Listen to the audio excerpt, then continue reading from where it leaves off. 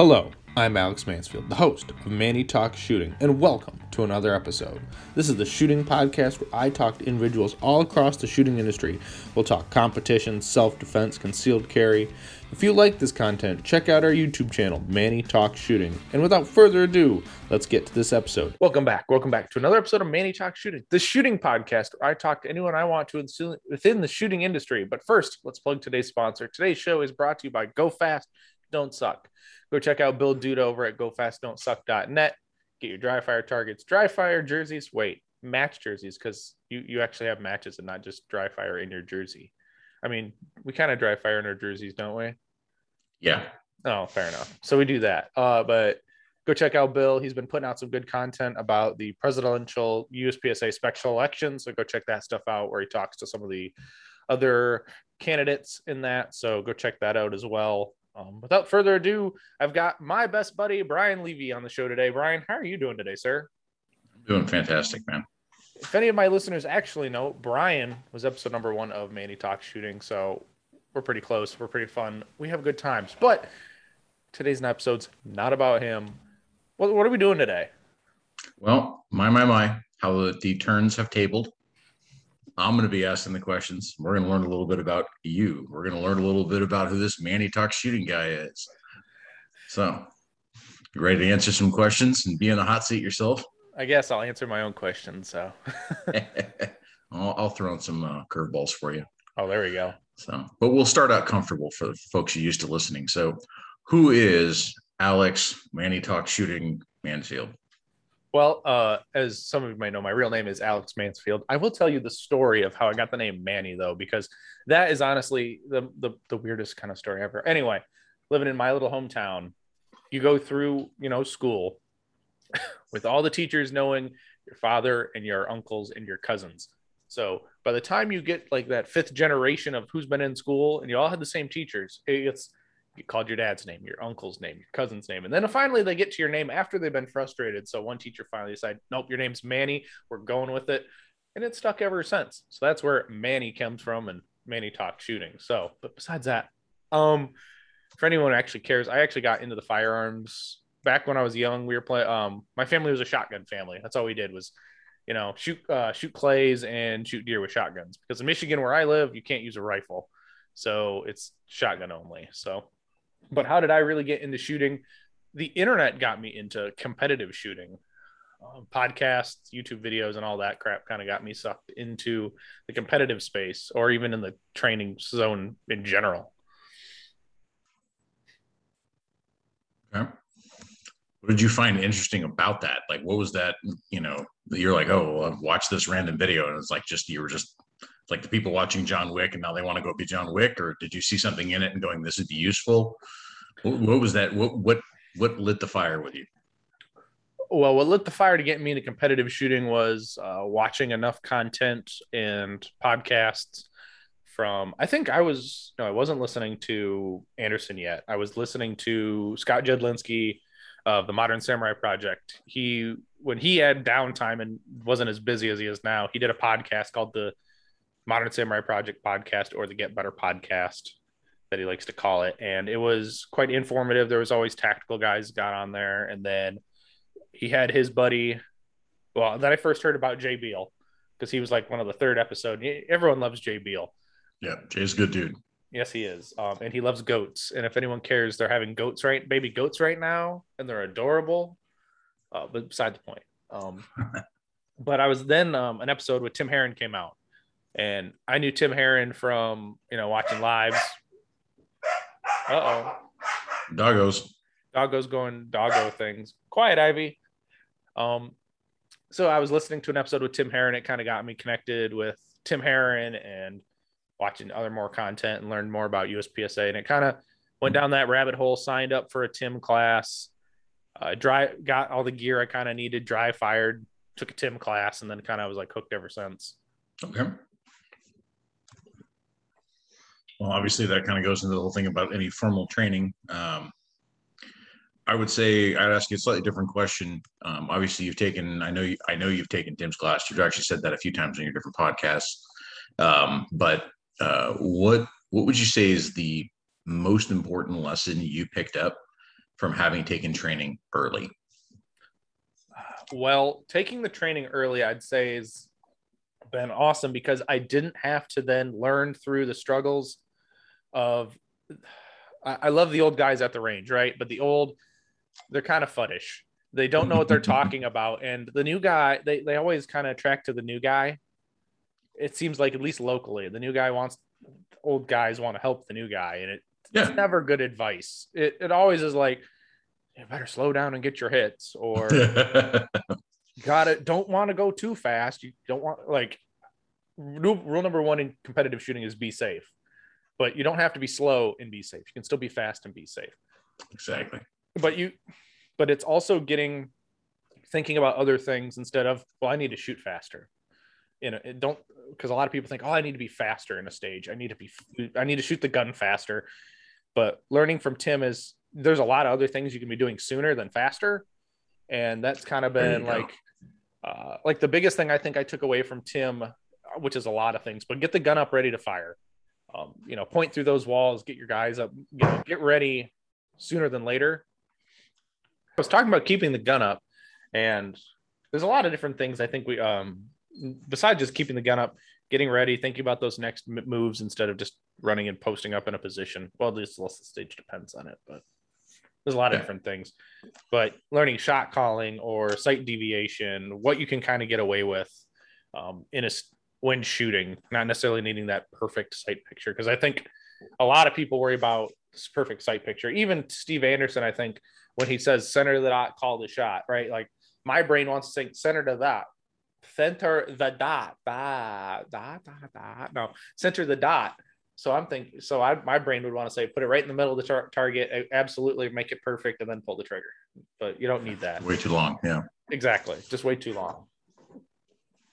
And honestly, I think Tim is one of the great first classes to take for anyone getting into shoot, even not someone who wants to be super competitive in competitive shooting, but he kind of blends the world of performance shooting and the tactical Timmy guys who aren't as intimidated. I think we've talked about this. More Timmies will take a Tim class over going to see Stoeger. Yeah, well, I mean, to be fair, for the most part, I know he does teach other stuff, but Stoeger teaches other stuff. But I do know that Tim tends to teach a wider variety, and he's certainly not focused on just competitive shooting. He does defensive stuff. He's worked with, actually, you talked about Scott Jedlinski and a few other defensive-minded instructors. I think the thing that I like about that sort of subset of instructors is that they teach good defensive work, but they also understand the value of a little bit of competitive shooting, even if you're not going to be hardcore into competition, but doing competitive shooting can be beneficial. Oh yeah, absolutely. And I think that's where the guys who really think about adding a little bit of competition into their dry fire or shooting training, they're a lot better in those classes, and even those tactical classes, because they kind of understand some of the principles, and their ego is kind of more in check, I think, because they'll go get beat by the kind of gynecologist at a match. Yeah. Fair enough. All right. Well, let's ask the obvious question. Tell me about your gear. What kind of gun are you shooting? What kind of belt are you rolling with? Whose base pads do you have? Okay. Because we're all gear queers. And I'll say this to all of you. You're all gear queers, and y'all worry too much about this shit, but I do too. Currently in Carry Optics, we're shooting a Glock 17 with an SRO. I almost called it an RMR, but I was thinking about the RMR lately. But the SRO, Glock store parts inside that, with the Timney trigger. Surprisingly, it's been reliable since I fucked around with it enough. Okay. But fucking around with it enough means I'm cutting a damn slide stop off. It works. It works 100% of the time now. So I'm not going to complain about I fixed it, but I had to break part of it. So, but at what cost? Yeah. I mean, it's a great trigger. It feels good. It lets me split. I can't split a 15 with stock Glock trigger. I think even on a Timney, the best I've had is on a timer is a 0.19. I can't split that fast, at least intentionally. It has nothing to do. It has nothing to do with the trigger. Right, exactly, and it's more on grip. But the trigger definitely does allow me to split a little bit faster. But I am that's sitting in a GX Products Vice holster because I think Leif makes one of the best holsters on the market. Quality is phenomenal. The lock is great. I can run down range and not worry about my gun falling out of the bucket. I can just run down range, go fix the popper, go whatever. RO a stage as aggressively as I need to, and it's fantastic. That's sitting on a boss hanger because I think the boss hanger is it's the gold standard. I don't know. Have you looked at the Henning T1000 yet? I have. There was sort of a topic of discussion amongst some of my friends here in Texas. I think one of the guys I know is planning on getting one. So we'll see. As it stands right now, I mean, I don't think it's a secret at this point. And if it is, I'm sorry, Roy, but I'm about to spill the beans. But I'm rolling with a ball adjustable mount for my Boss holster, which is an early prototype from last year that Roy Stedman, who's the owner that company, he's developing for use to have a little bit more dynamic mount for the holsters. So, but it's been excellent. I've been super happy with it. Right. So using the Boss, the regular Boss, I ain't that cool. But that's riding on a Dominate Defense belt because they're fantastic too. Jason Bunnerson makes great products. Takes them a little bit of time, but it's made for you. As long as you do your part right and size it right, just don't use your pant size, and don't think you're gonna lose weight either. You know, be realistic with yourself. my belt originally was a little too small, but I made it work. Sure. But and then I'm using Double Alpha XI pouches because don't use polymer pouches and use ball joints. I mean, like those are like the two rules now. I used CR speeds. The problem is when I did enough reloads in dry fire, I was able to spin the pouch on a CR speed because the lock washer essentially just stripped the plastic. Yep. So that had to go. Got the XIs. Been happy ever since. Yeah, so those are great pouches. Right now, currently using Terran Tactical extensions on my base pads. I have Hennings. I just need to buy new magazines because I don't feel like putting the Hennings on the old bodies. I'd rather just go buy new bodies and springs and then have match mags and practice mags. So fair enough. Yeah, that's all my gear queerness, I guess. All right. Well, now we know that you shoot CO. We know you shoot with all kinds of fancy gear because let's be fair, that's pretty fancy stuff you got. Cry once, I guess. I mean, yeah. That's kind of what it comes down to. Buy a $60 pouch. It's going to last you forever until Double Alpha makes another pouch that's even more innovative that we have to buy. You're preaching to the choir here. I don't know how many of those Double Alpha racer pouches I've broken in it just getting sick of breaking them. Yeah, exactly. So don't break them. Yeah. But okay, cool. Well, we know you're shooting CO, so obviously you're a little more active now than you were. Obviously, you got into shooting and then the COVID hit and you were stuck. So you were mostly doing dry fire with a little bit of live fire here and there, but that's obviously changed. You're able to get out to matches now, and you've been a little bit more active, and you're going to be working some matches. So tell me a little bit about the actual match and live fire stuff you've been doing lately. Well, I've been shooting my local match, Brooklyn Sportsman's Club, or BSC, on Practice Score. We'd love to see you in a match first Sunday of the month in Michigan. But that's the kind of my local club I've been getting involved with, setting up stages, tearing down stages, volunteering a lot of my time at. But without them, I really wouldn't be kind of where I'm at too either, because they've been really good about getting me good support. But shooting there, and then currently I'm shooting 2 locals a month if work schedule allows, because the other match is on a bad weekend typically for working. Okay. It's notorious for work, but luckily I'm either able to get out of it or we just aren't working that day. So that's Oak Hill. Well, that's another good match. They're both about an hour away from my house. So either way, I've got to drive. But when it comes to practice, I've been slacking on the dry fire. I've just been too tired and not motivated, honestly. But I've been shooting about every other week. It's like a match, I might take a week off, then go live fire, and then maybe live fire again before another match. So, okay. Well, how's your dry fire been during all that? I know you said you've been slacking a little bit, but what has it been in the interim?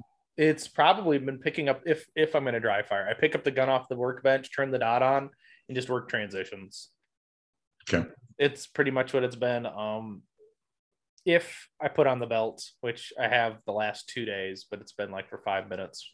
I've just been, I don't know. Yesterday I mowed the lawn, like, and I just didn't feel like doing anything.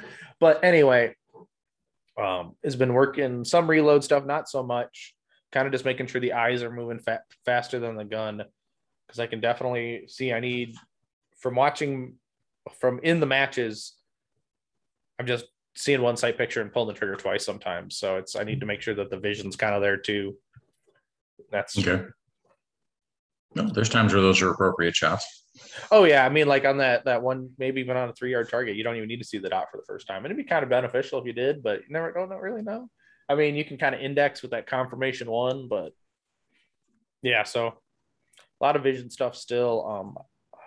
Transitions, a little bit of reloads, and then maybe a little bit of shooting on the move is typically something I'll work in dry fire, but because you need to get those raw times down. And a good way to do that is try to shoot on the move as much as you can. So if the stage allows it, because that is not always the answer to shoot on the move if the stage doesn't require it as much, or it is detrimental to your match or your stage.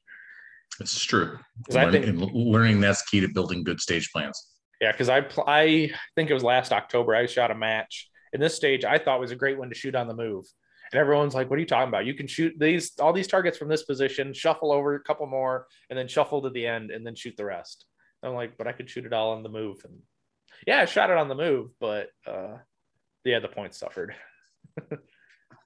Yep. Doesn't help when you're shooting 20-yard head boxes with no shoots underneath them. Yeah, that's generally not a target I would even shoot on the move normally. So yeah, fair enough. So what's your major match schedule look like for this year? The major match schedule looks like we were supposed to have the mitten match that got canceled due to low participation to save the club some money. Lose a couple $100 instead of losing thousands. So that got canceled. Next up is Michigan Sectional, beginning of June. There's still spots in the match. This is coming out on May 9th, which is funny. It's my mom's birthday. So we're going to do the awkward wave to my mother, guys. Everybody wave. Hi, Mom. Yep. Happy birthday, Mom. She'll hopefully listen to this. I doubt it, but she sometimes does because she talks to me about it. But Michigan Sectional, you're coming into town for that. So that's going to be exciting. Yes, I am. We're going to have more fun hanging out than actually shooting the match, even though the match will be good. I mean, even at the match, what are we going to be doing? Hanging out, eating food, hanging out with our homies. Yep. So we got Michigan Sectional beginning of June. Then the next major is the end of July. And that's the area. Well, I should say the Michigan Sectional is the Chile Custom Gunworks Michigan Sectional. Then Area 5 is also sponsored by Chile Custom Gunworks. So we're shooting that at the end of July. I get to meet a lot of cool people. Hi, Robert Wyatt. I get to meet you and John Batista. I'm sorry that I'm not on your squad anymore, but I'll bring a flashlight just for John's lunch. We can take a good picture of his lunch. Yep. I got asked. I was going to shoot that match as a competitor, shoot with Robert Wyatt, John Batista, Jason Clark, but then got asked to staff. Then so I'm going to staff the match, because when you're when the range master / section coordinator asks you to staff the match and he's your friend, you kind of say yes. Yeah, I get that. And it's good for me. I'm a freshly minted CRO. I don't know if I'll be a CRO on the stage or I'll just be a range officer. So I'm looking forward to that. I'm not looking forward to being there. Like, what is it? Starts on a Wednesday. I'm done on a Sunday. So I'm there like 5 days. So that is the hard commitment about working a major. Yeah, well, I'm just gonna. They're gonna put me up in a hotel. I've already talked to the wife about that. We're staying in a hotel for that week because I'm not driving an hour. It's only an hour from my house. I could sleep in my own bed, but I will be dog ass tired by the end of the match. Well, and it's going to be 2 hours out of every day of your life driving there and back, plus the fuel to do it. Yeah, so I'll drive the 20 minutes from whatever hotel they're putting me up in and stay in there. So. Yep. Then after that, we have Ryan Rock's Charity Blast, second weekend of July. There's still slots open for that, so go sign up for that one, guys. They did move the weekend, which kind of hurt attendance, but it's going to be a good match either way. It supports a great cause. So I'm staffing that one as well. So I'm shooting 1 match as a competitor and 2 as staff. Maybe I'll get into the 4th match, a 4th major, and that might be the Indiana sectional, depending on what time allows. So the Indiana sectional. Oh God, yeah, it's like the 3rd weekend of September or the 4th. I don't know if it has 5 week. It's like September. I want to say 23rd through the 25th. Okay, that's right during Area 4. Yeah, and it's also the same time that Andrew Workman's son has a birthday, which I blame his child for having a birthday. Yep. It's not it's not a bad time. It's just finding out if I have reserved ammo left over in time to take off work. Because it's not that far of a drive either. That's like 3 hours from me. Fair enough. So even like, get in the hotel the night before, staying there and then driving back the next day after the match isn't a terrible idea. Yep. Fair enough.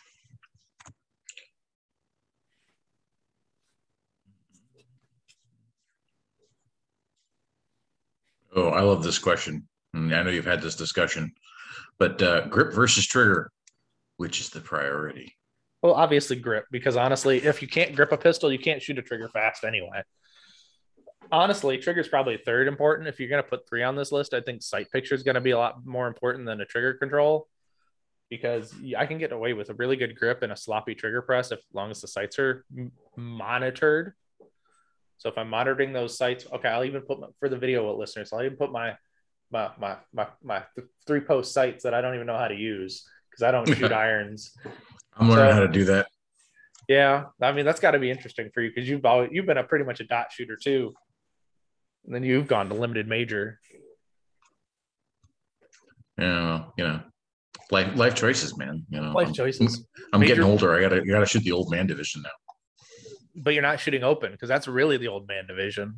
I don't know. There's a lot of young guys, fast guys in open though. That's you just get old enough and then compete in senior division against Mel. It's like the money division. Oh yeah, it's the money division. Well, I mean, I guess now all the old guys are going to carry optics because they didn't really want to buy open guns. Because all the frugal people were like, but now you can go into carry optics and not have to spend minimum of $5,000 on a pistol. So also true. Yeah. So, but anyway, so I'm going to definitely say grip, especially with those polymer guns. Like you got to grip the piss out of those things. Can't get it's not like it's a freaking 40-ounce, 50-ounce 2011 where it just kind of sits in your hand. No, those things like to recoil. I gotta be honest, even the heavy 2011s or even the CZs like the Shadow 2s, you still need to grip them like you care. Mm-hmm. If you don't, those shots go everywhere. Yeah. I mean, the weight helps you get away with a little bit of laziness, but not a lot. Yeah. I was shooting a friend's open gun the other day. And you know how a carry optics gun, like the dot goes up and comes back down kind of predictably? No, this open gun dot was like zigzagging across it zigzagged like across. It went up and zigged and then back down. It was not straight up or down. It was like, am I doing something weird? Because this gun didn't have a thumb rest either. So I was just gripping it like I would a Glock. I'm gripping it really hard.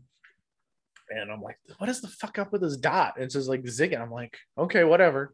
So I asked after I shot we were shooting a little mini stage. I'm like, does your dot normally do this? And he's like, oh yeah. I'm like, what the fuck? How do you tell where it left from? I'm like, that's not honestly, it's not a good tune. A buddy here let me shoot his open gun a couple of times. The thing is his comp and everything's like super dialed in, and you shoot it, you pull the trigger and the dot does this in the window. It just wobbles a little bit. It doesn't even lift or move. It just like wobbles while you're shooting it. It's criminally easy to shoot. Yeah. It's going to spend a lot of time developing my load, I guess, and figuring out the springs, and it'll be fun. Comp and popple holes and all the other stuff that goes with it. So, Well, I don't have to figure out that recipe because like that's what your builder's for, right? They've already figured out that recipe. Maybe depends on your loads too. So that's like I said, it opens a whole can of worms, man.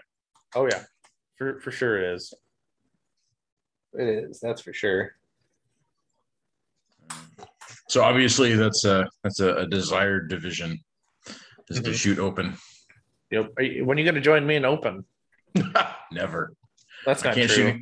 I can't shoot anything but a Glock anyway. Yeah, because then your thumb will get smacked, right? Yep. Is it still bruised? The nail hasn't completely grown out from where it got damaged. Oh, that's no fun. Yeah. So there's still a little bit of speckling of blood under the nail, and it's still a little warped. So it'll eventually heal. Yeah. Nail grow out, it'll be fine. Right.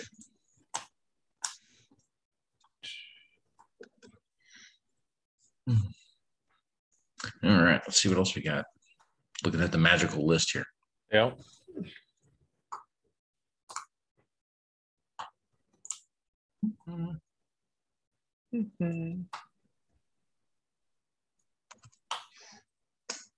All right. Well, I'll ask a good question for you. Who are your biggest mentors and supporters, and what do you think is a good lesson that you've learned from them? So, like, list of mentor and or supporter, and pick like one lesson that you think you really took away from them that was useful. Well, this is going to be hard, but it's not going to be hard. There's a lot of good people out there in the internet, as you know, people who you can contact and get good information from. A lot of good people, and everyone's willing to give you their 2 goddamn cents on everything you do. It doesn't matter if it's unsolicited advice. You're like, all right, sure. If you want to tell me something, sure. Usually half the time is like, yep, I'll say thanks. But some really big mentors is you. Like, I mean, I kind of wouldn't be here where I'm at without you. I mean, if it comes from, even just starting at where we started at is like randomly messaging on IG. Yeah. Well, fun fact, if anyone doesn't know, Brian and I met via mutual friends on the Work the Trigger YouTube channel. Yep. And the Humble Marksman. And then we kind of got connected, and he's kind of coaxing me through my first matches, and then became, more than just that. We became friends. But you're always there for me. Whenever I got an issue, I can always bounce an idea off of you, or you tell me, hey, it's looking good. And, you don't give me too many concerns, I guess. And just like last match we were talking about, like, if you make a mistake, it's kind of a big mistake now, instead of like a bunch of million little detail specs. It's like, yep, okay, there's one, or you had 2 for the match, and it makes it a lot easier instead of, all right, let's go to the list of 100 different items that you fucked up on. But no, you're always been good to me. Something I learned from you was, God, there's a lot. I guess there's too many to count at this point. I'll have to double back on that part. I'll tell you what, this is what I was saying. Just pick one. Pick one. Pick the one thing that you feel like you reference the most. And now I'm just getting a main line to my ego, so I appreciate it. All right, exactly. It's probably is just kind of focus on you, do what you got to do, and don't worry what the fuck everyone else is doing. To be honest with you, it's like, it's your match. Shoot it as you need to shoot it. Like, don't take the stupid gimmicky stage plan unless there's I designed a stage. I'm designing stages now. If anyone cares, like once a month, I ask for people to post their runs on my stage so I can post it to give some people exposure. I saw the weirdest, oddest stage plan this last match. The guy didn't win the stage. It was pretty close on fast raw time, but he gave up a bunch of points on that stupid fast, middle presentation swinger. Mm-hmm. But I see some weird stage plans now, and I'm like, would it benefit me to do the stage plan? No, because it was a really weird plan. But do what I gotta do to my skills, and just be confident in my stage plan. Get my stage plan down good. Because don't worry about what everyone else is doing either, because it's your match, not theirs. Yep. But then another good mentor and supporter has been Tim. Tim Herron of Tim Herron Shooting has been an awesome mentor for me. Whenever I have issues or I have questions, I can, that he and I have talked about prior, I'll go to him and ask him, what do you think of this? Or we'll bounce off some ideas, but he's been a great guy and helping me out a little bit. So Tim's always been a good dude. He, like I said, the doing things sooner has definitely been the biggest thing I've taken away from him. And sometimes there is too soon, because you can't come out, say you're coming out of a position and you're need to go to the next position, but you need to run a little bit first before you get the gun up. Don't bring the gun up right away coming out of that first position. Move a little bit, then get the gun up. because you're just giving up time anyway. If you, yeah. So there's such thing as too soon. That's what she said. Yes. Yes. Some other, my friends Tony and Jackie over at the Laugh and Load channel, like they've been some big mentors of mine. They've plugged my stuff. I don't know how many times without me even asking. I don't ask them for anything other than to be my friends, but I'm not like I'm paying them to be my friends. I think we're actually friends. We are actually friends. So They're good people. They're good people. Yeah. I just got to pick on them every once in a while when they don't upload an episode. So I'll probably get grief for not putting one up last week. So, but yeah, I think what did I learn from them is have fun. Like a couple matches I went and shot with them, it was just all about having fun. We shot good. It was when you're shooting good, you're having fun, and when you're with your friends, you're having fun too. So, yep. I mean, at the end of the day, we're not getting paid for the sport, right? Not yet. I'm gonna win that Mary Kay pink Cadillac, right, Robert? They still do that. I mean, I'd drive one. I would. I mean, and I'd pimp all my logos on it, and I'd even put Yeeman's face on the hood. That'd be hot. Yeah, everyone would be wanting that one. They'd want to steal my car. I don't know. I'd put Tim Herron's face on the hood of the car too. It wouldn't be bad. It'd be like the friendliest Cadillac ever. Yeah, well, true. I guess it'd be friendly, but if we put Tomasi's face on it, it'd be the nicest Cadillac. All right. So here's a question for you, right? Mm-hmm. Now that they're both on Federal, mm-hmm. does that make Federal the nicest shooting company in the world? Obviously, they make ammo, but yeah, I mean when it comes to their team, I get, well, who else? I don't even know anyone else on their team. I knew Matt was on the team. I'm not for sure if he's still on the team. And Julie Golub, she's always been a nice sweetheart too. Julie is such an awesome person. So yes, yep. Federal is the nicest ammo manufacturer ever because they have so many nice people on their team. All right, so here's a question though: who wins in a nice off, Travis or Tim? Well, I don't know. I have not personally met Travis yet, so I can't really say quite yet. But everyone does say he's the nicest guy in practical shooting, even though I hear that about Tim. Tim's also the nicest guy in practical shooting. Can they just make a love child and then that be the nicest person in practical shooting? Pretty sure it would just be a Canadian at that point. It's a possibility. Like that's how Canadians are made, right? Yeah. I mean, I guess. I mean, have you ever watched South Park? Mm-hmm. Okay. Oh, I don't want to pick on my Canadian friends because I think I do have some Canadian listeners, but South Park's amusing too about Canadians. So go delve into that if you feel like it, listeners. You mean with their beady little eyes and their flapping heads? Yeah, I mean you said it, not me, but oh, good. Yep. But I will say with South Park, they turn their crap around pretty quick. Like if there's something in politics they want to make fun of, it's not long, and then they've got it spun around in a TV show. Well, I mean, their animation process is pretty well streamlined, so they can do just about anything they want at this point. Yeah, but it's got to be like, if it happens, it's got to be like less than a month, and they're already got it on the TV. And I'm like, It's like, holy shit! Like, people can't produce a fucking TV they can't produce anything like in a year, but you can turn it around in like 4 weeks.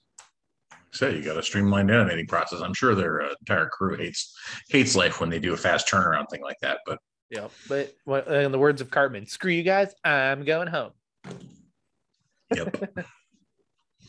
I will say Cartman has completely ruined "Oh Holy Night" for me because I heard the hilarious "Oh Holy Night," with Cartman singing it. Mm-hmm. So like Christmas time when that comes on, and there's somebody like the Nat King Cole rendition of it, or a very beautiful singing, lovely song, but all I can hear in my head is Cartman. I'm just like, oh god, like I can't hear anything else. I don't know. I think Cartman ruined Mountain Dew for me though. Have you seen the episode where they're so bored they want to go like zip lining and stuff and ride horses, but Cartman has like an empty stomach and he's just drinking a Diet Mountain Dew the whole trip, so then he's got like really bad like stomach issues and he's like got a shit in the woods, and it's I haven't seen that one.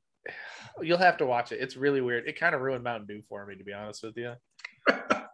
Fair enough. Or actually, we're a random for you, and we'll kind of jump back on topic. But I used to do like the most uncouth thing in the world when I was still living in Vegas. Mm-hmm. At Lake Las Vegas, there was at the casino there was a nice restaurant. It was like it's sort of like their all night coffee shop, which is funny. But the food is actually really nice, higher end. It's an expensive place to stay. I would go in there, no joke, t-shirt, jeans, sneakers, a couple of my friends, and they had the best filet mignon.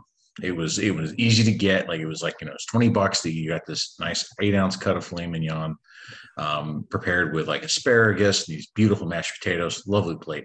And I'd always order it with a Mountain Dew. And I'd always got the same look from the waiter. Like first off, don't look at me that way. You're the ones that have that on the menu.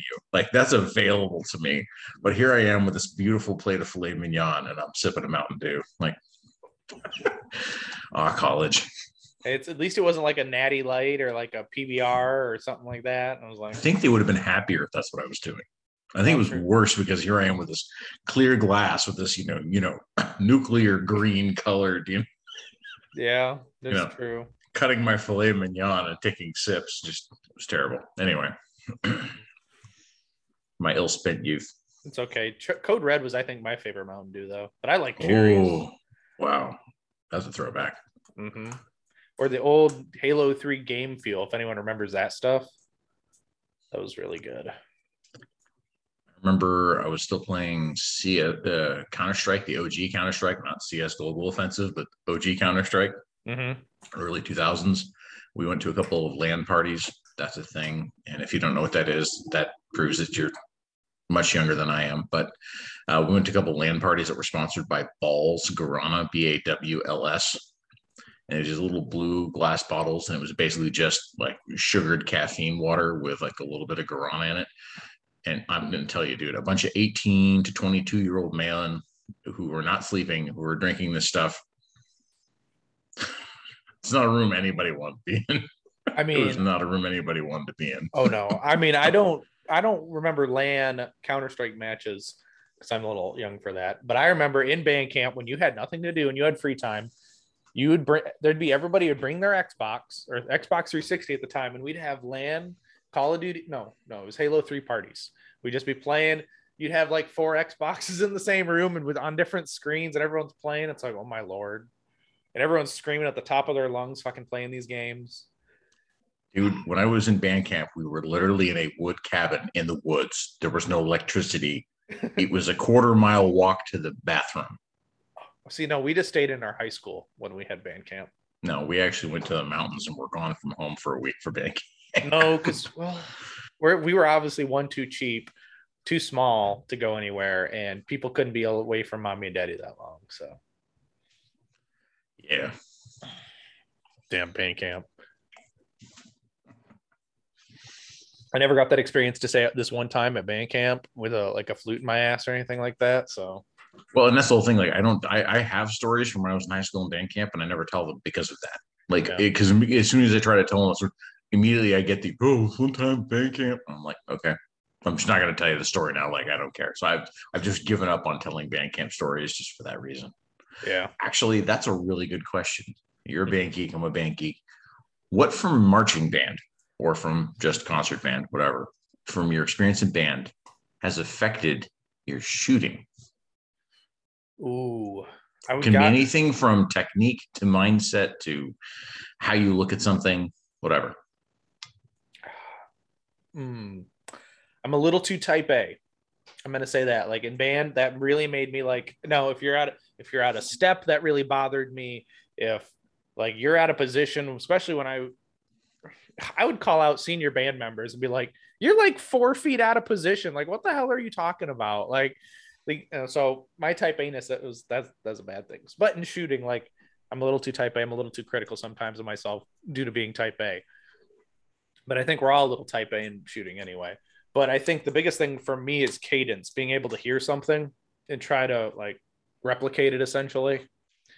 Well, I spent time in the drum line as well. So kind of figuring that out a little bit and air sticking and all that shit, like just cadence was a big thing. I think it's kind of correlated into shooting, especially being able to hear audibly, trying to match the pace. Not necessarily, say you're in a training day, right? And you're just trying to go for pushing speed, and you're kind of just listening to that cadence of that open going just pop, pop, pop, pop, pop, you're just going crazy on it. Mm-hmm. And you're just trying to, you hear it, you're trying to get it into your brain and then see if you can do the same kind of cadence on a drill. It doesn't always work out, but it's kind of cool when you can replicate the cadence. Not saying you should train, we should train in cadence, but I think that's kind of the biggest thing from band that's transferred over. Interesting. Mm-hmm. Well, that's a beneficial thing for learning how to go fast and not suck. Yeah. Thanks, Bill. Yep. All right.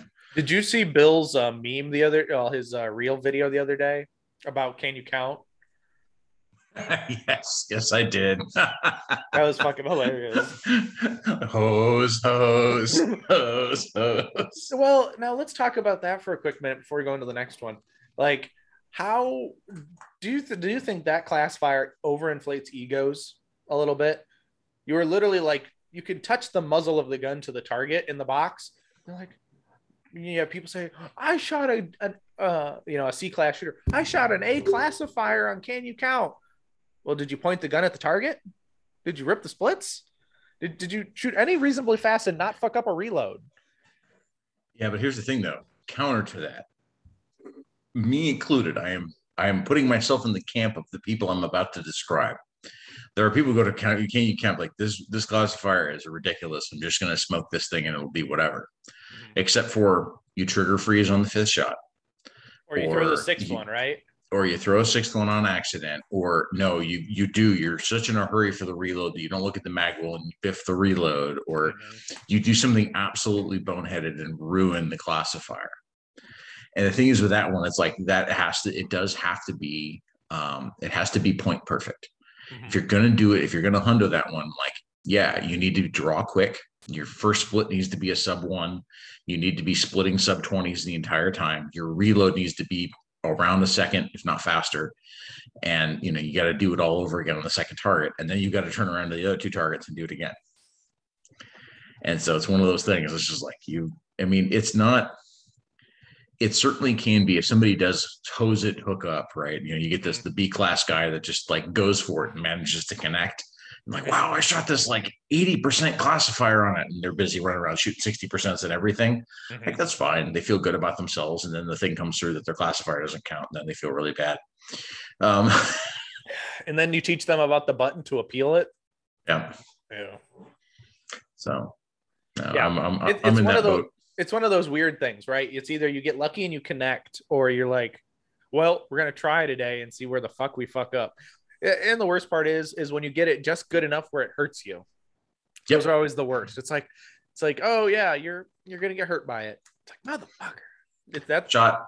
Yeah. I shot one of them this weekend. It wasn't Can You Count, but it was one of those ones where you have to rip quick. And I forget what the name of it is, but you draw, there's 3 paper targets. You have to put 2 on each, mandatory reload. And then there's 6 pieces of steel around no shoots and you have to reload and shoot the steel. And I was like, well, I don't know how I'm going to do in this thing. So I drew and I was like, beep, pow, pow, pow, pow, pow, reload, ding, ding, ding, ding, ding, ding, ding, ding. And I missed the last piece of steel. And I was like, no, it's like one of those things, it has to be like really perfect, right? She's talking about it has to be just good enough that it doesn't hurt you. Mm-hmm. And I missed it. And then I got on target and I hit it and it wasn't falling. And I was like, no. So I shot it again. It wasn't falling. I shot it the 3rd time. It wasn't falling. And then I remembered that was a forward falling popper.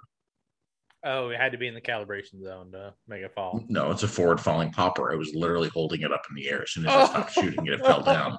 Oh, Lord. You just kept shooting at it.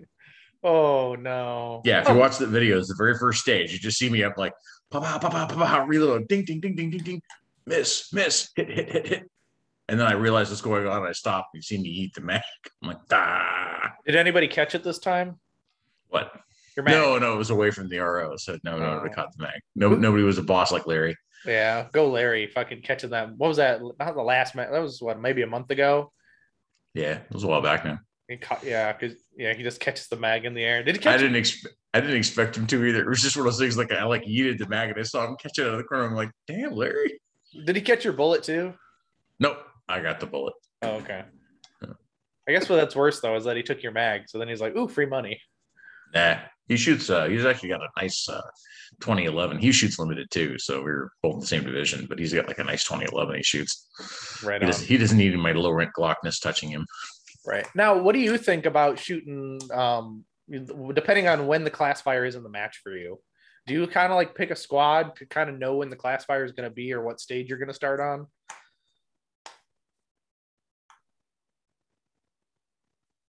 No, I don't care. I just get lucky, I guess. Although not last match, the match prior, that was the first stage of the day.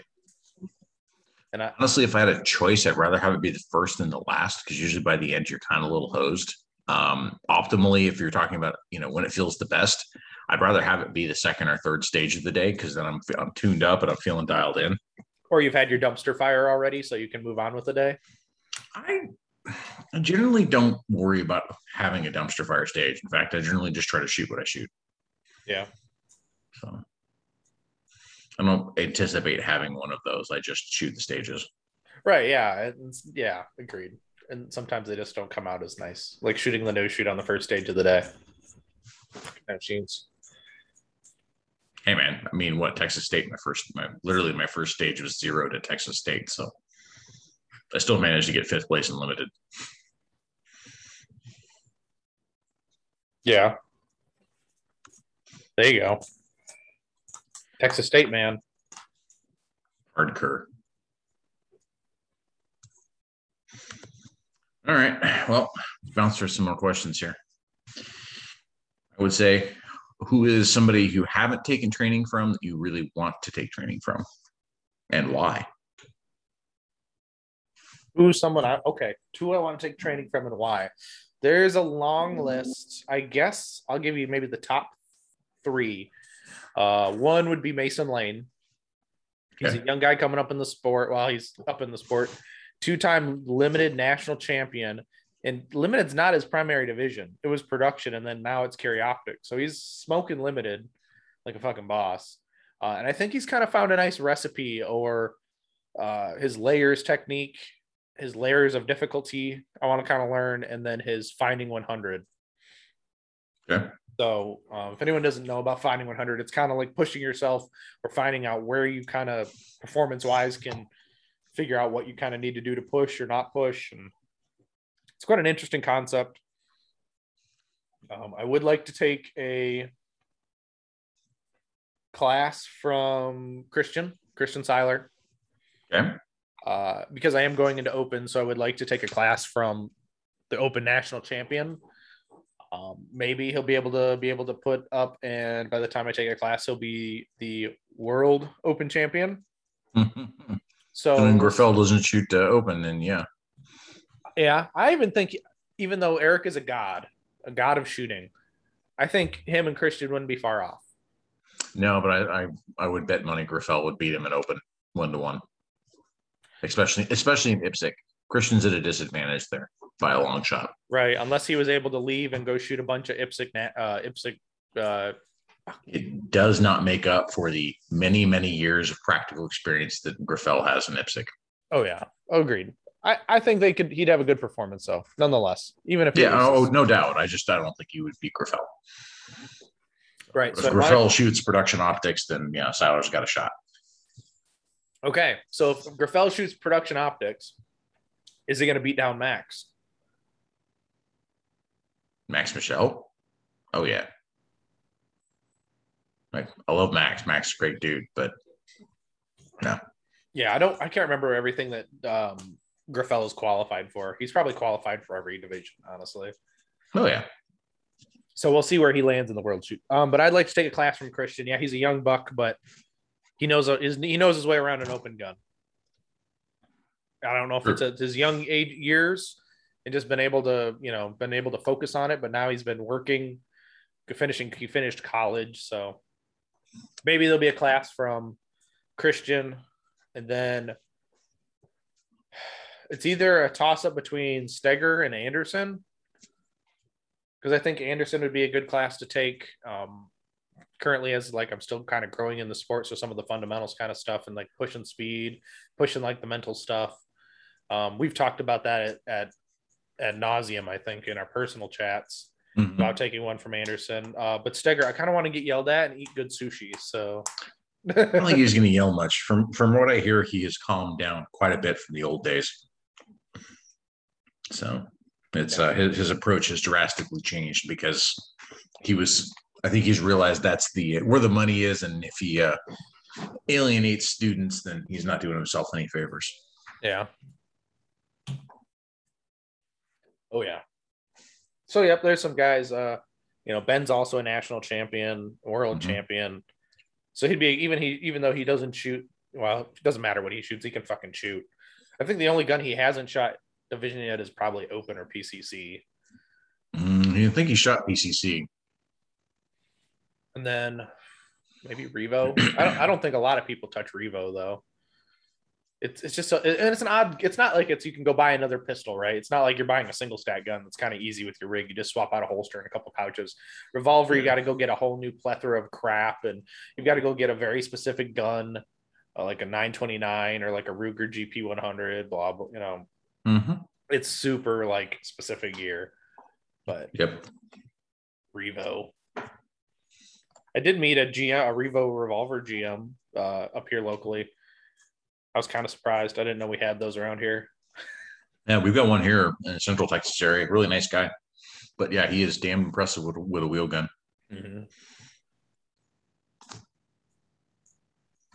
All right, man. Well, I think we'll kind of run towards the end of the questions if you're okay with that. That's totally fine. All right.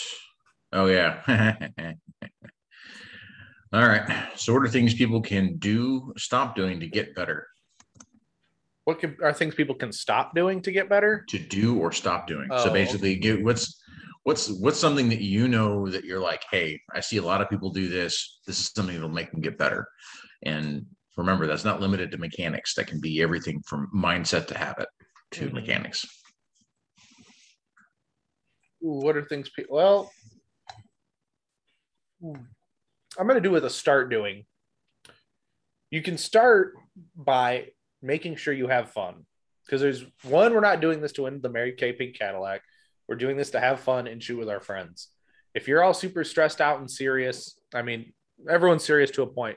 But if you're too serious and it's making you perform bad because you put this undue stress on you, you're not going to perform well. So first thing to start doing is have fun or focus on fun.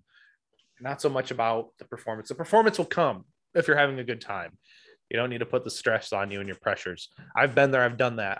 I stopped squatting with the best guy in the match because I want to have fun, and I perform really well when I have fun. Like I don't have those issues anymore now. So have fun, squat with people you have fun with, even though they might not be the best shooters, because you can have the best match, but not be shooting with the best guy. Fair. Now you can stop doing by being also, it's a flip coin. Stop being a negative Nancy on the range. Like if you're having a bad day, you get your minute or two to have a bad stage or a bad day, but don't bring the whole squad down with your negativity. And it brings a funk on. Honestly, like it's another same reason why I don't need to shoot with the top guys. Cause they bring this funk, then that affects me. And then I'm not having fun. And then I shoot a bad match because I'm not having fun. So it's just kind of this pinwheel cycle of start having fun, squad with your friends, stop being negative Nancy's. It's funny you say that, only because that's something I have worked very hard on over the last couple of years. Because I was definitely that guy that was too serious, and I was definitely that guy that would bring people down around me. I still occasionally fall into that habit. So it's good advice. Very good advice. Yeah, it's helped me. I've had way more fun, and it's kind of cool. And a thing you can start doing is actually squatting with people who know the rules. Like you might want to shoot with all your friends and have like the range officer who doesn't know the rules, or someone who doesn't, who then makes the bad calls, right?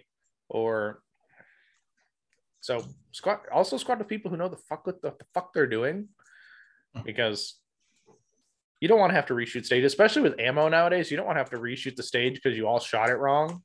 Yep.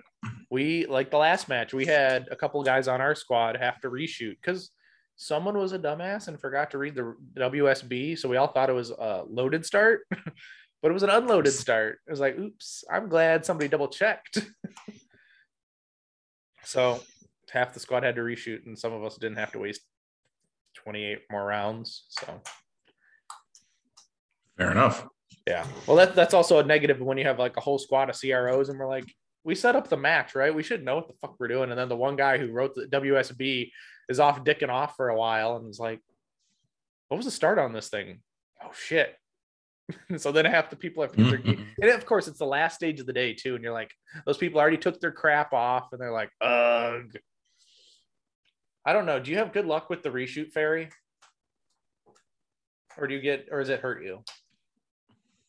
I would say that I am probably pretty even, honestly. I'd say I'm about 50-50 on reshoots. In recent memory, obviously, the zeroed stage at Texas State was a reshoot. And I had a mic on it prior to the reshoot. And I remember distinctively telling Chris Baller on the stage, I was like, oh man, I got to reshoot this. I would have rather just taken the mic and not had to reshoot this.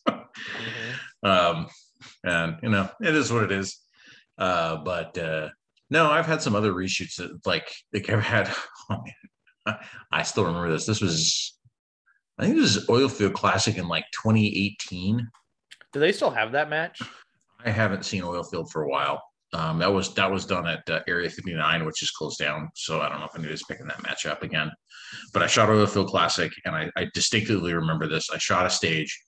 And I did a hard snap transition and I tossed 2 rounds square into a no shoot. I mean, it was like blah, blah, like right in the middle of the no shoot. I was like, oh no. Lifted the gun up and I put 2 in the paper. And then partway through the stage, one of the poppers fell down that I hadn't engaged.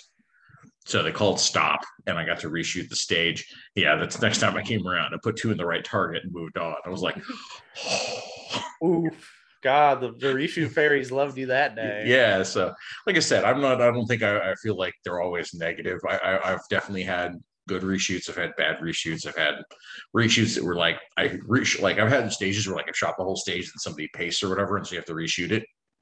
And I shoot it a second time and it's basically the same time and the same hits. Mm-hmm. So I really do. I think it evens itself out. And I think your mindset has more to do with it than anything. As soon as you have that, like, oh no, it's a reshoot, like you've just added that pressure. Oh yeah, agreed. Now, are you one to want to reshoot at the end of the squad list? Like say you're the third shooter right on the stage, and then you have to reshoot for some reason. Are you one to like, all right, bump me like 2 down and then I'll go again, or is it all the way to the bottom? Don't care. Yeah. As long as I have enough time to load mags and get my brain resettled, I don't care. Fair enough. What about you? Whatever they feel like doing. I usually have enough ammo preloaded. All I got to do is grab a fresh. I usually have like 5 mags and 2 are always loaded in the mag bag. So I can just grab the 2 mags that have been dummied down, or whatnot, and then be like, all right, let's go. Fair enough. Give me enough time to do another make ready and 1 more visualization. We're good to go. There you go. Because honestly, I mean, does it waiting another 20 minutes really affect, your performance? No, I don't think so. Unless you really have to poop, and then that's a problem. Maybe you'll run the stage faster because of it. I don't know. And then you get all calm at the end, and then you shit yourself at the end. Yes, it's a problem I've had to worry about up to this point. So that's why you eat Mexican food after the match. Yeah. Or it's always the night before the match and like, hey, we're in some strange city we've never been to before. Where do you want to go eat? Well, I hear they have this really good seafood joint in this shopping mall over here. Like, hard pass. We're going to Cracker Barrel. I mean, at the end of the day, like, if you got a known quantity, man, like, so fair enough. All right. Well, obviously, we know where we can find you, right here, and where podcasts are found. Yep. You can find me on any podcasting platform. You can find me on YouTube at Manny Talk Shooting. That recently changed. It used to be a different thing, but now it's just Manny Talk Shooting for everything, guys. So find us there. Website is coming. I have been slacking. I need to get the website up. I need to actually work on that. So Since couple our update video, we have added 2 team shooters to the team. Brian is I'm going to tell him now live on air. You are co-captain of the team. You were co-captains of the team. So and then we got our buddy Wisco Joe or Joey Fritsch from Wisconsin on the team. Maybe we'll have another team shooter here soon. All depends on what we got to do. I got to do for that one. So I mean, you need to get a jersey. I mean, you could get a jersey. I don't know. I mean, I'm surprised you didn't. Well, besides the point, we can talk about that off air. But so we've got a team now. The guys are going to be at matches. We're all, well, 3 of us who are currently on the team are going to be at Michigan Sectional on squad. We're on squad 25, aren't we? Yep. Oh, we're shooting on the long bay first. I don't remember the squad number. Yep. So we're shooting there, but we'll be all at the same match. So come say hi to us. So yep, there's that. Find me on Instagram, YouTube, Manny Talk Shooting. Slide into those DMs if you guys got questions. You want to tell me about the podcast, what you like, what you don't like. DM me. I'm pretty good about feedback. As long as it's warranted feedback, don't just tell me I suck and without telling me why. I mean, like if you tell me why, I'll be at least accepting it. Like, okay, fair enough. If you tell me I have a shitty voice, that's fine too. I don't care. I obviously don't have the face for video, but I might have the voice for rate. I don't even know if I have that voice yet either. I don't work in radio either. So I don't know, man. You're probably gonna get some comments about having left-handed gingers on your show. So just be aware. That's, consequence of putting me on the show. I mean, that's fine though. I mean, it could be worse. I mean, you could be a right-handed brunette who can't shoot at all, but talks about shooting, right? Oh wait, that's me. No, but yeah. What else? Oh, I better make sure I plug all the sponsors because they support me greatly. The first sponsor, the biggest guys who've been supporting me is Hunter's HD Gold. Brian Conley is a good friend of mine. I like Brian's for some reason. Brian's are good dudes, guys. So you go find a Brian at a match, you'll be okay. But Brian Conley, Hunter's HD Gold, he supported me. We've hit it off great. Go check out his podcast. He was on an earlier episode of my podcast. So go check that one out too. It was good. It was a good conversation. Go Fast, Don't Suck. Bill Duda, Go Fast, Don't Suck, guys. He's phenomenal. I plug him in every show because he's a good dude and he's just trying to support this. He's really supporting the sport, going to a bunch of matches, doing match support, selling merch because got to try to cover the cost of the trip somehow. So it's not cheap when he's driving the diesel. He's driving the truck with the camper behind it. So go buy something. And even if it's some sticker, at least then he feels like he's made it worth it, him being there. So Targets USA, they make if Steve Anders says the finest steel targetry on the planet. If Jason Woods can't make it better, he doesn't make it at all. So Jason's got some good products. I've been playing with my Rhino Knockdown lately and the cool 45-degree variable angle target stands lately. So you can practice some low boys if you can in your range. So they're pretty cool. So that's always a cool feature on those as well. Dominate Defense makes a great the Mach 1 speed belt combo, so you can go get one. If you want a discount, you can go use I think it's PARA10 at checkout for 10% off. So go plug the Paracast guys too. They get a cool discount code, not me. Go get a Dominate belt and tell them Manny sent you. So we've got Laugh and Load, Tony and Jackie over at Laugh and Load. They've honored to let me rep their brand as well. They're good friends and they needed to be plugged. So laughandload.com, go buy a shirt, go buy an AFT agent shirt because those are all awesome. I still haven't figured out if we're going to wear those for the match or not, or if we're wearing them someday on our I'm packing mine. It'll be with me when we get to Michigan. You just tell me when to wear it. I'll put it on. Exactly. So then we can be twinsies. DivTech magnets, DivTech shop. Nathan is a good dude. He's, small 3D printing business making those magnets really strong, really good. So I'm excited to share the love with those and pass those on to the sport. They're honestly a good deal for the money. I don't want to forget anybody. That's the hard part about it. So then I got to use my fingers, guys, because I only got so many. Oh yeah. We got Tim Herron shooting. Tim Herron's been a good supporter of mine. I got him and where he's on the jersey because, you all start somewhere. So might as well White, if I can talk anymore, might as well show some love to the guy who kind of sparked everything and made it all happen. And then Targets USA. Is that everybody? I don't want to forget anybody. Oh yeah, I think that's everybody. If I forgot anybody, they'll call me or text me and be like, "The hell, man."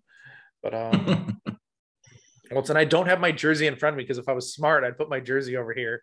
Do I have everyone on the back of it? But yeah, so Targets USA, dominate defense, go fast, don't suck. Hunters HD Gold, Div Tech, yep. Laugh and Load and Tim Herron Jr. There's all 7 of them, guys. And if you are interested in sponsoring the podcast, go ahead and DM me or email me at mannytalkshooting@gmail.com. That's also another one. I know it's a really long plug at the end, but God, usually I don't plug my own crap, and that's the hard part. So I got to remember. But Brian, where can they find you at if they want to learn more from you? I'm available on Instagram and on YouTube at reds.red_dot. In both places. So I post match videos, and then I'll occasionally do dry fire or other content on my Instagram. Occasionally I'll go live and talk about things. Yeah, we got to do that more. We got to go live more often together. There you go. More people talk to each other that way. Maybe you need to change your name to Reds_Fiber. No, there's still a dot in the front. Oh, fair enough. I guess so. It's that little fiber that turns into a dot, but that's true. But I think I scandal tagged one of my YouTube videos as Reds Irons ? Ooh, no one's gonna use that hashtag except you, right? No. Yeah, no. That's the cool thing about making a hashtag is you can just you can use it, but it makes one thing for that one hashtag, and then it's like, who the fuck else is gonna search this hashtag or use it? Nobody. Exactly. But Brian, thank you for coming on, brother. It's been fun, and thank you for being the host tonight. It's kind of an odd episode, so I appreciate you, brother. And to the listeners, thank you guys for listening. This is episode 49. Episode 50 is coming right around the corner. Big news on episode 50, but you'll have to wait until we get there. Very excited. It is very exciting. It's a great time to be part of the Manny Talk shooting community. So, guys, till next time, get out and do the things, and we'll see you on the next one.